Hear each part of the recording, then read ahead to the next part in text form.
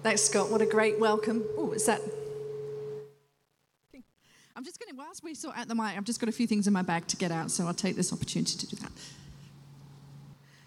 I really love your pulpit up here, guys. One of my favourite Bibles from my early childhood is down here from the 70s. I love that one. So I've just brought a few books to add to your pulpit this morning, but we'll get to that in a minute. But yeah, thank you for that wonderful welcome. It's really good to be up here with you guys at Pine Rivers. It always is. And the more times we come up, the more, it's wonderful to look around and see faces that we know and people that we're beginning to get to know a little bit more. And if I haven't said good day to you yet, we'll look forward to doing that afterwards. Yeah, and I think Jonathan and I just would love to bring love and blessing from our family at Brisbane West. We're down meeting in the evenings at the moment down in Brizzy, so they're not missing us this morning. We get to have a double whammy going back this afternoon. But just want to send you love from your brothers and sisters down there. And also just wanted to say a good thank you as well. Scott's talked about Kirk and Nick going out to the national directors meetings in the global Vineyard over the next week. And we're joining you in praying for them. And we just wanted to say thank you for releasing them into this role. And we know it impacts you as a family, and it's just wonderful. I think this is their 6th or 7th year, I don't know, lose count. But they do such a wonderful job, and they're a credit to you guys. So thank you so much for releasing Kirk and Nick in that way.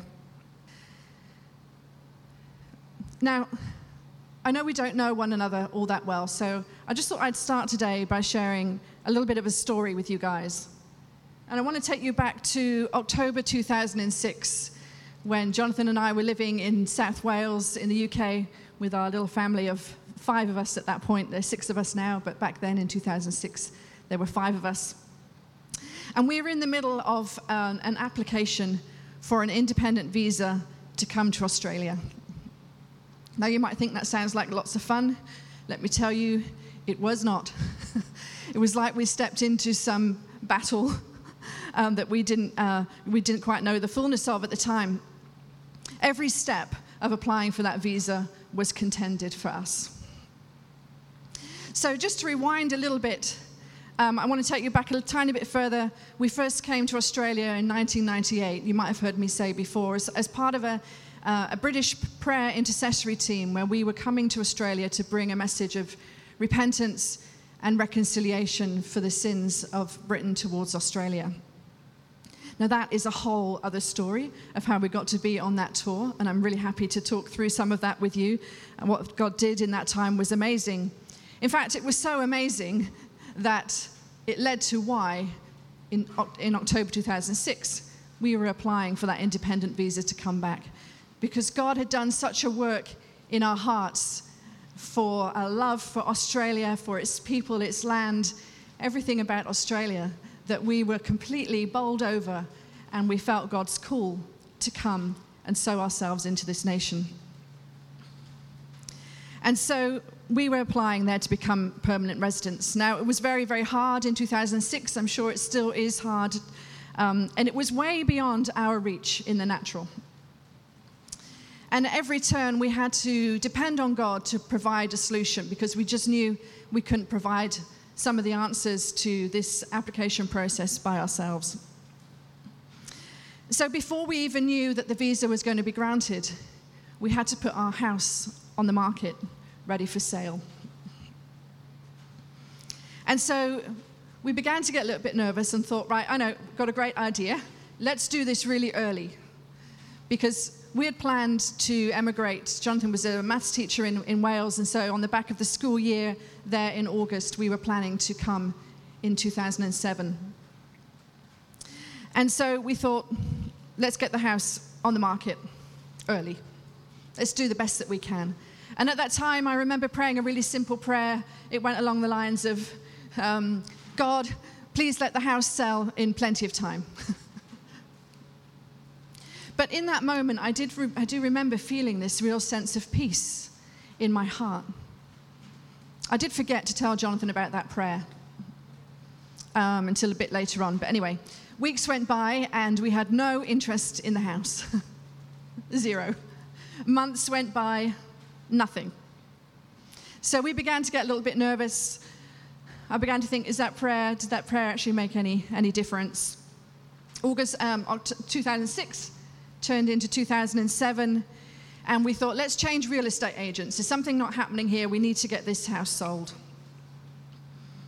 And it was about that time of year that I remembered the prayer that I'd prayed, and God said, it'll be okay.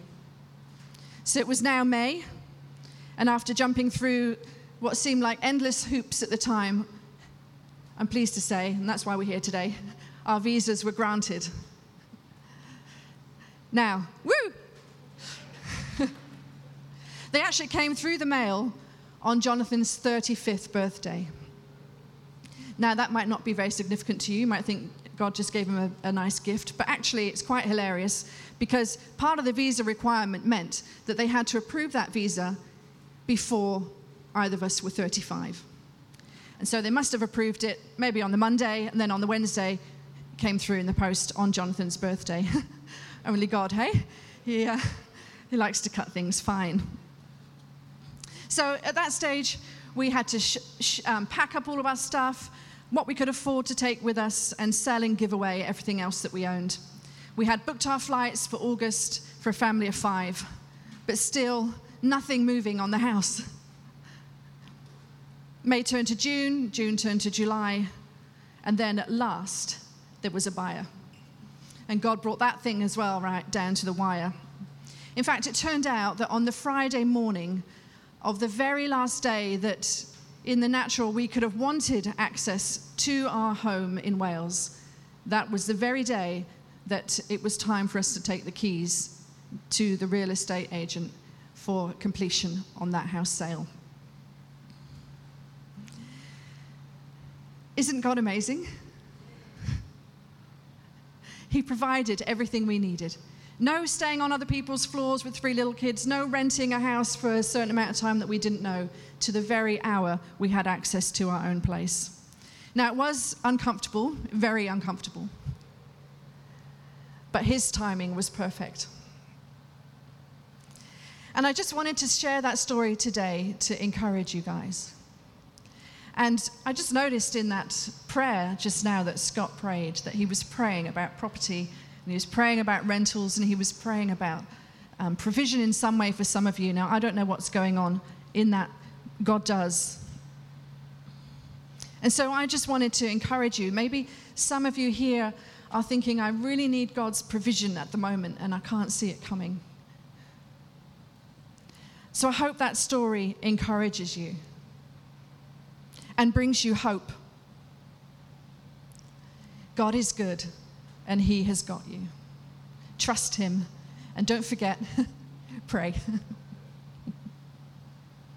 Now, stories are powerful, aren't they? I hope you've got to know us a tiny bit more through that story. We've got absolutely stacks of those in our journey to come to Australia and what God's done since. But stories communicate with us, don't they, on an emotional level? And so they kind of get beyond facts and arguments, and they go straight to the heart. Have I got a thing up there? Thanks, guys. Who am I talking to? What's your name, Eddie? Steve. Thank you. Stephen? Steve. Journalist Christine Hembry writes, storytelling is a fundamental part of being human, and stories let us share our information in a way that creates an emotional connection. And so today we're going to be thinking about the power of story, and more specifically, how we can use our story of our relationship with God to show how he is at work in ordinary lives and bring hope to those who don't have any. Now, of course, God knows the value of story. If you read your Bible, we've got plenty of examples of it here. Stacks of stories in there, stacks of narrative. And God uses that medium to connect with us. I think 25% of the New Testament is actually narrative, written by our dear friend Luke, who is probably the best storyteller of all time. So God's story is really important in us understanding who we are and who God is, and what our place is in his big story. And there are plenty of people out there who don't have a clue about that. And we can be the ones to clue them in on it and give them a sense of place and connection to the God who loves them and who we've worshipped today. Now, I love scripture, but I also love a good story, a good biography. And I've just brought out this little stack. This is just a few that I grabbed, a few of my favorites. I don't know if any of you have read any of these. This one here, the Wesleys, subtitle, Two Men Who Changed the World. This is a fantastic story of John and Charles Wesley and what happened for them in the UK a few hundred years ago now. Just a stunning story of God at work in ordinary people's lives. And this one, another one of my favorites, Amazing Grace, tells the story of William Wilberforce and his, you know who William Wilberforce was, the guy who campaigned in the UK to overthrow slavery. Just an absolutely stunning story of persistence and prayer and just not giving up until that horrendous system was overthrown. And I just remember sitting in my chair and I just finished that last page of that book. I sat there and tears just flowed down my face as I thought, wow, story is so powerful. And I'm not talking about made up stories. I'm talking about the real stories of God at work and what he can do. Now, of course, these are some really world-famous characters in here. But we want to encourage you today that you don't have to be super famous to have a story, a great story to tell of God's presence in your lives and him at work. And that's what we want to spend some time today thinking about and unlocking for you guys. Thanks, Stephen. Go to the next one. In Peter's first letter, he urges us, doesn't he, in chapter 3, verse 15, to always be prepared to give a reason for the hope that we have.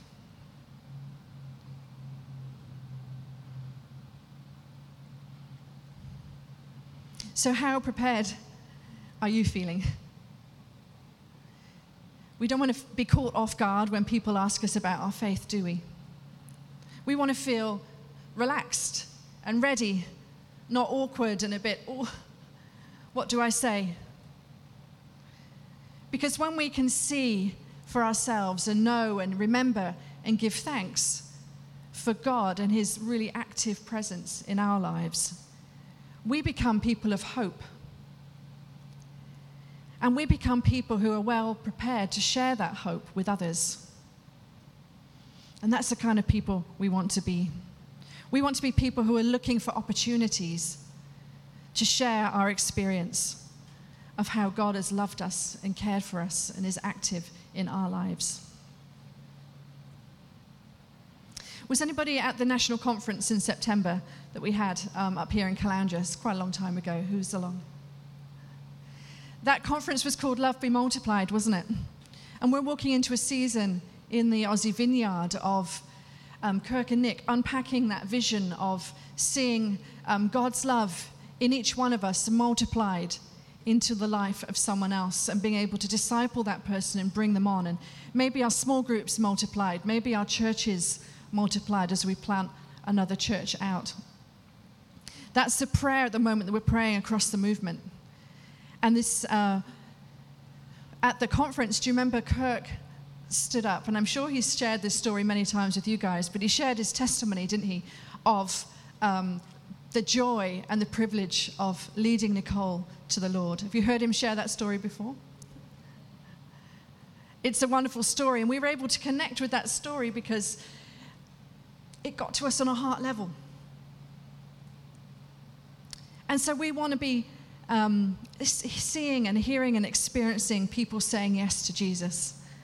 I've also heard Kirk share, I think at the conference too, that one of the biggest unmet prayers for Christians today is not having been able to have that joy and privilege of leading someone to Jesus. So we really want to be prepared in this space to be normal and natural and easy with who God is and the things that he's done in and through us. The storyteller and theatre artist Sharon King Campbell, she writes that stories are the best way that she knows to connect with other people. Now, we know that Jesus often used the power of story too. In his message and in his teaching, he relied on stories a lot.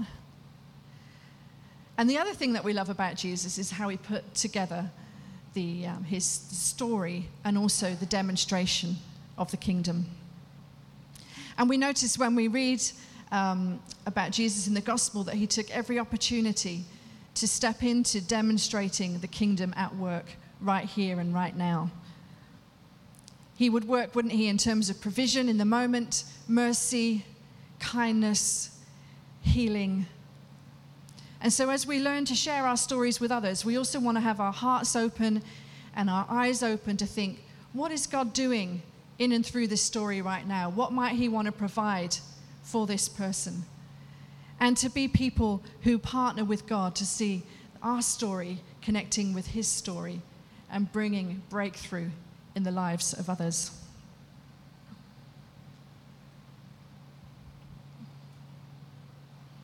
This is a famous scripture, isn't it, from Romans 10. And Paul's reminding us, everyone who calls on the name of the Lord will be saved. But he then goes on to say, but how can they call on him to save them unless they believe in him? And how can they believe in him if they have never heard about him? And how can they hear about him unless someone tells them? So it's important for us to remember that our story can be a trigger for someone to call out to God in their moment of need. And this is a moment that's very special for me because this is a moment that happened for Jonathan 20 years ago. Oh, no, when you were 20 years old. That's 30 years ago, isn't it, love? Sorry. Yeah. Do the maths yourself there. A friend stopped him one day at uni with a very, very simple testimony. She was very direct and very powerful. She didn't use a lot of words. You need Jesus, is what she said to him. That's all she said. And every day we thank God for that boldness of Rachel, wasn't it? Because a few days later, in a moment of great need, which is where Jonathan was at the time, he remembered those words and he called out to God for himself. And in the words of Paul up here, he called on the Lord and he was saved. Because someone had told him. Thanks, Stephen. In Revelation 12:11, I don't know if you've ever picked up on this verse, it's super powerful. We learn here that we overcome the enemy by the blood of the Lamb and by the word of our testimony. That's pretty awesome, isn't it? Have you ever thought about your story of God as powerful like that? It's no wonder, I think, that Peter encourages us to always be prepared to share. Because our stories are weapons that overcome the enemy. Your story is a weapon that overcomes the enemy. So now for the fun part. Today, you're going to get to join in on this, and you're going to have a go at telling your story to one another. So we're going to practice today sharing the reason for the hope that we have, because Peter says we've got to be prepared. So let's get started, hey? So how are we going to do this? We're going to get together and we're going to share around some different themes that I'm going to give you. And we're also going to take the opportunity to pray for one another in that, to pray for God to come in his spirit and empower those stories and equip us to share them, not just in a safe place like this. I hope that you feel this is a safe place. It is a safe place. But to share them with folks who've never heard about Jesus. The fella at the coffee machine next to you at work. The person at the bus stop that Jesus highlights to you. Maybe a friend that you've had for many years who's struggling with something and you just need the courage to get in there and go, this is what you really need to hear. Like Rachel did for Jonathan. Now, you might be thinking, well, I don't really have that much of a dramatic testimony. I was brought up in church and I just kind of rolled along. Don't panic. Take your time today and think about your God stories, because God works throughout our lives, doesn't he? All the time, every day. And when we stop to think about it, we actually have many rich examples of God at work. When have you seen God step in and provide for you when you know there was no other way but him? When have you seen him healing you or a friend? It might be a physical healing, it might be emotional. When have you seen him set you free from something and you can look back and say, look what God did for me. I'm brave now, whereas before I was a nervous wreck. What was life like before you knew him? And this one, I think, super powerful. When have you experienced the power of forgiveness and the freedom that it brought you when you forgave yourself or someone else?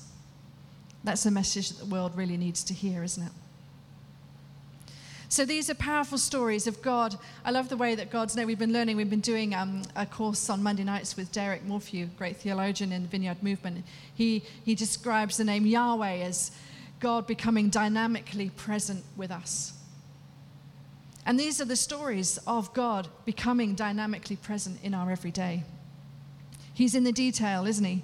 Yes, he's in the big picture. He's for us, and he is with us. So, I wonder if I could just invite Jonathan up to model what we're going to do this morning so that you can feel relaxed when we get to do this together. Hi, Jonathan. So I'm just going to ask Jonathan to tell a story, and we're going to take, who's really good at telling stories? We could go on all day, right, with our stories, but sometimes when we want to take the opportunity in terms of witnessing and stepping into a space, we don't want to take 20 minutes to tell that story necessarily. So part of this exercise today is to help us to think, what was the nutshell? Where did God really step in and do his God thing for me in my life? So we're going to take just a few minutes to share our stories, and then we'll switch around. But let's start with Jonathan. So Jonathan, can you remember a time maybe when, going along with Scott's prayer just now about people needing, some provision when there's no other way? Have you experienced God doing that for you? Yeah. Hi, everybody. I was 20 years old. I was a student, and I had run out of money. My own stupid fault. I'd spent it all down the pub, and it was 3 weeks before the end of term, and it was a case of, what do I do now? And that was, Helen's already kind of introduced a little bit of my story about this girl on my course called Rachel, who I was coming up the stairs on the way to a lecture, and she just said, wow. She said, kind of what's going on with you? She could see that I was not in a great space. But she was as bold as brass, and she said, you need Jesus. And I was like, yeah, right. I didn't want any of that at the time. But in that season, somebody had handed me a Bible. And I opened the Bible, started reading it at Revelation 666 and all this crazy stuff I'd heard, and thought, yeah, look, I don't really need this, do I? That all sounds like just nonsense compared to where I am. But I thought, I'll give it another go. So I opened it. Somebody said you should start somewhere around the Gospels. Pick one of them, Matthew, Mark, Luke, John. It's a good place to start. It's a story, you connect with Jesus. And I remember turning to this story in Luke 12, and it said, look at the birds. They don't store up treasure in barns or food for tomorrow, and God feeds them and cares for them. How much more does he care for you? And all of a sudden, there was just like, yeah, it's obvious, Lord, you must care for them. I mean, I didn't know Jesus is Lord then, but here's my prayer. So on the basis of reading that story, I said, God, if you were real, I know it's my own stupid fault. I know that I don't have any money right now, but I do need food for today and tomorrow and for the next few weeks. And if you feed me, then I'll believe that you're real. And it was a pretty genuine prayer, because I think I was down to 2 packet noodles in the cupboard. So I could kind of stretch them out a little bit, but, there wasn't a lot there. And in that moment, I just opened up my heart to actually believe. And in doing so, for the next 3 weeks, what happened is I was too prideful to tell anybody that I didn't have anything. But night after night, for 3 weeks, somebody invited me to their place for dinner. And I got fed until the end of term. And I was able to go home. And then finally, Mum fed me. Aren't we grateful for our mums? Yeah. So that was my simple introduction to Jesus, and there was a whole other things along the way. But when you take God as word and you genuinely pray, he meets you in that space. Thank you, Jonathan. It's a great... Wait, don't go away. Isn't that a great testimony of God stepping in and providing and showing how much he loves Jonathan? So this is what we might like you to do in your pairs. Just step into that space now and pray for your partner, for God to come and just embolden and encourage and bring his courage to share that story, and for his presence to be with that person. So Jonathan, can I pray for you? Yeah. Can I just put my hand on your shoulder? You're welcome. Yeah. Lord, we thank you for that testimony. I just pray right now, Lord, that you would come and fill Jonathan with your spirit of boldness and courage. Lord, we thank you for the work that you've done in his life since that moment he turned to you. And we pray, Lord, that he would be attentive to hear when you want him to share that story, and that it would go out from here and impact those who need to hear it the most. So fill him up now, Lord. Empower him in Jesus' name. Amen. Amen. Thank you. Thanks, love. Now that was fun, hey? We can do that, can't we? So, look, if you're here today and this is your first time, you might be like, oh, no, what did I come to today? We really want this to feel like a safe space and a good experience. So if you're new here today and you don't really feel that you have a story, it's okay. We're going to get into pairs, but if you just want to join a pair and just explain that I'm new here today, I just want to listen. I just want to listen. That's perfectly fine. You can just join a pair and start listening. If you're new here today and you are a Christian, fantastic. You're going to have some stories, and that's great. And you just get to know someone a little bit better than you might do since walking in this morning. Okay, so we're going to have... Scott, how much time, Belinda, have we got? Maybe we should be asking Belinda, because you're a bit more... How much time do we have? What time is it? Have we got... How many? 15, 20.